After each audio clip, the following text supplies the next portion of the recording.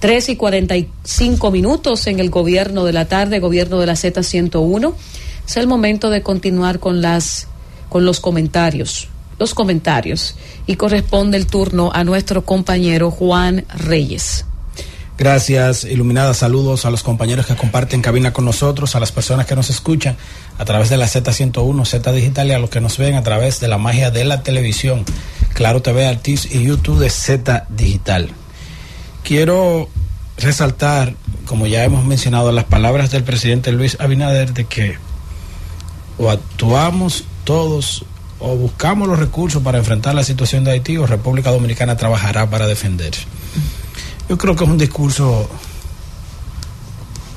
sincero del presidente, ha tenido esa posición y es bueno que se asuma este discurso a nivel internacional para que se le preste solución a los problemas existentes en Haití y que amenazan la estabilidad, la soberanía y la tranquilidad de la República Dominicana. Pero yo me pregunto, gracias, querido.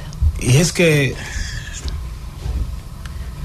uno se pregunta, es que no hay quien coja la línea del presidente en los mandos militares, porque hay un video de Bartolomé Familia Solís que está siendo velado en una rancheta, murió en cualquiera, y eso que usted ve promociones de las instituciones policiales y militares llamando a la gente a que se integre a la Policía Nacional, al Ejército, a la República Dominicana, a la Fuerza Aérea, a la Armada Dominicana. ¿Y cómo se va a integrar un joven cuando, en definitiva, si hay uno que muere, lo tratan como un cualquiera? He visto unos videos en las redes sociales. Ojalá el Ministerio de Defensa, el Ejército de la República Dominicana aclare si esos videos son verdad o no, porque uno no sabe, tampoco. Pero si es verdad ese video, es penoso. Es penoso que los órganos militares no rindan honor a un hombre que murió en la línea de batalla, en la línea de honor.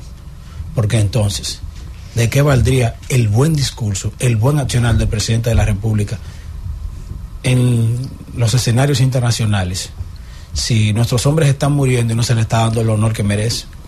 O sea, cónchale, yo creo que los militares tienen que asumir la postura. Hay una falla clara. La primera falla es que no hay ni un hospital móvil, no hay una ambulancia y no hay un helicóptero para transportar un herido en la frontera. Y entonces, si un soldado decide abandonar, le dicen que es alta traición a la patria, pero si ve que lo van a matar, pues tiene derecho a salir huyendo, porque no hay una forma de salvarle la vida. No hay una forma de salvarle la vida. Y he dicho, el discurso del presidente ha sido honesto, coherente, persistente y permanente sobre la situación en Haití, pero los militares dominicanos le quitan brillo a esa situación. Hieren a uno, no hay un helicóptero, no hay un hospital, no hay una ambulancia para llevarlo. Y peor aún, después que muere, no se ve una imagen rindiéndole honores, o no sé si que le van a rendir honores en el cementerio, pero en la casa debió de estar la bandera y los jefes militares ahí mismo dando el apoyo moral que necesita esa familia, el apoyo moral que necesita cada joven dominicano que decide ingresar a nuestros cuerpos militares. Parecería que están más en otra cosa que en lo real. Y uno tiene que reconocer, el presidente ha tenido la posición correcta, ha actuado de manera correcta y ha aprovechado como nadie todos los escenarios internacionales para llamar la atención sobre Haití. Pero los militares dominicanos parece que están en otra cosa en la frontera. O están jugando dominó, están jugando barajo, o están haciendo otra cosa.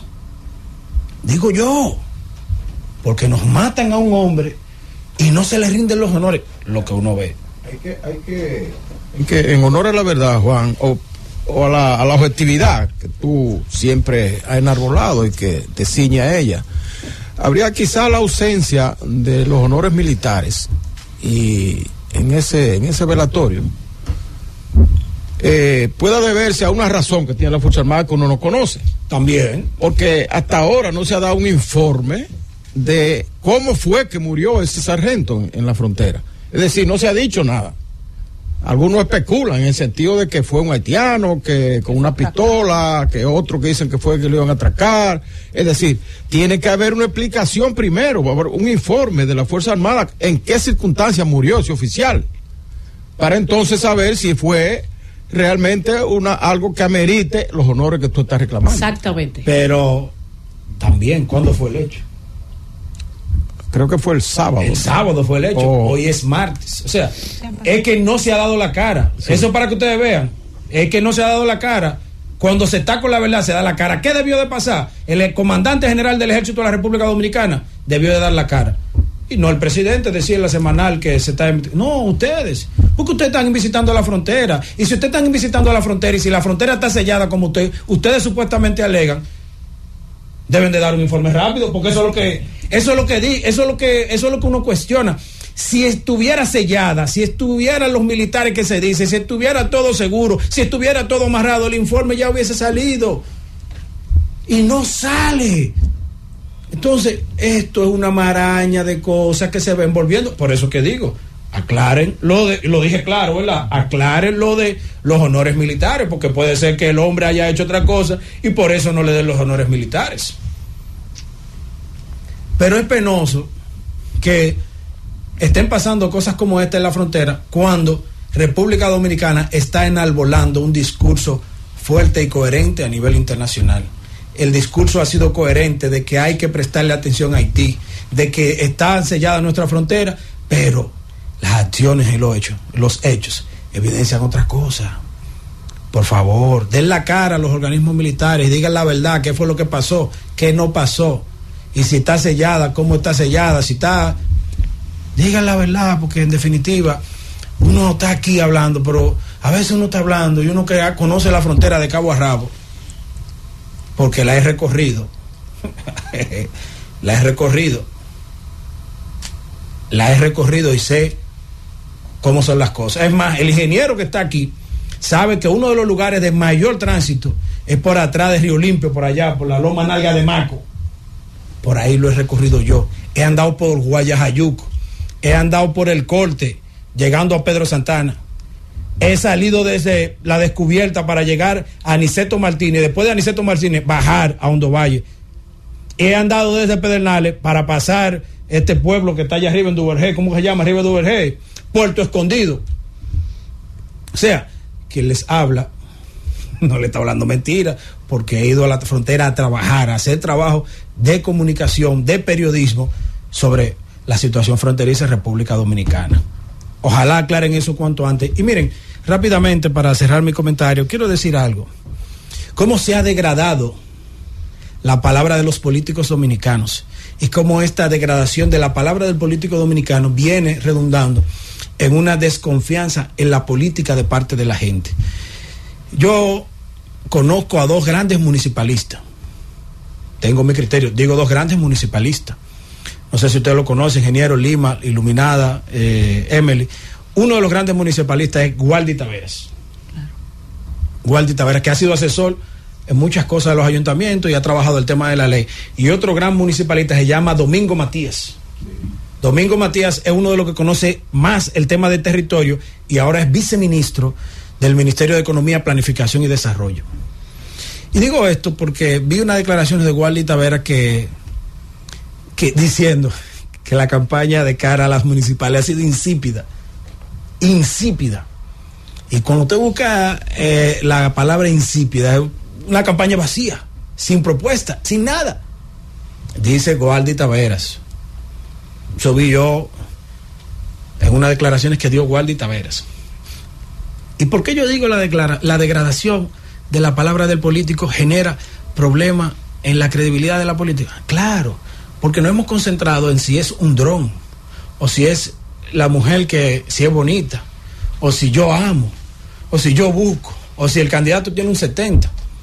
Es más, y el ingeniero, que es un veterano de la política, aquí me puede contradecir, los políticos se han concentrado más en buscar el respaldo de los líderes que en hacer propuestas en la campaña electoral. Aquí los políticos, los aspirantes a posiciones municipales se han concentrado a aparecer en una foto con Leonel Fernández, con Abel Martínez, con Luis Abinader, con Danilo Medina y con Miguel Vargas Maldonado.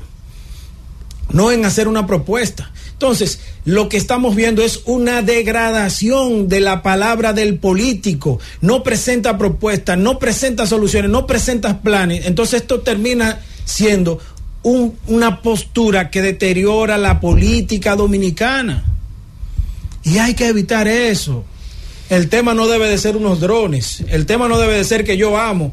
El tema no es que yo tengo un 70. El tema no es que hay un tsunami electoral verde, o que hay un tsunami electoral morado, o que hay un tsunami electoral blanco. Aquí es un tema de propuesta, porque son los gobiernos locales. Son los gobiernos locales. En esta etapa final de la campaña municipal, yo le pido a los políticos cuidar su palabra, porque la palabra es lo que da confianza de un político, y el político que no inspira confianza no puede generar el voto de la gente. No puede generar el voto de la gente, y la campaña debe estar basada en propuestas de cada candidato y no en buscar el respaldo del líder nacional, porque el líder nacional tiene sus funciones delimitadas en el Poder Ejecutivo. Entonces el líder local tiene que trabajar cada propuesta, cada problema, cada solución o cada acción que quiera proponer a la gente. De lo contrario, continuará degradándose la palabra, y si se degrada la palabra del político, se degrada la política y la credibilidad de los partidos políticos. Francis, vámonos. El gobierno de la tarde.